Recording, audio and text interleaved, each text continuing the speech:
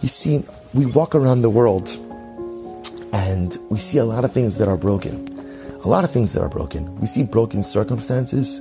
We see broken people. And so we look at those things that are broken in the world and we say, ay, Nebuch, we let out a krechts. Maybe even I say a kapitel of Tehillim, all beautiful things. But there's something else I could do. I could roll up my sleeves and I can make a difference. I could roll up my sleeves and I can go ahead and be an agent of change. If I see someone else who is suffering, having a difficult time, you can't always fix everyone else's suffering, but you could try. You could roll up your sleeves and you could say, you know what can I do? Or you see something that's broken. You know, the Gemara has an expression.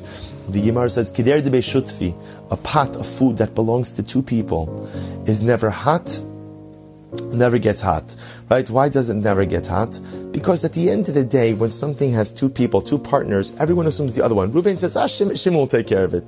And Shimon says, Reuven will take care of it. And a lot of times we go through life and we see things that are broken. They say, okay, you know what? I'm sure someone's got that. I'm sure someone's handling that. I'm sure someone's taking care of that. And no, if HaKadosh Baruch Hu allows you to see something, it's because He wants you to do something.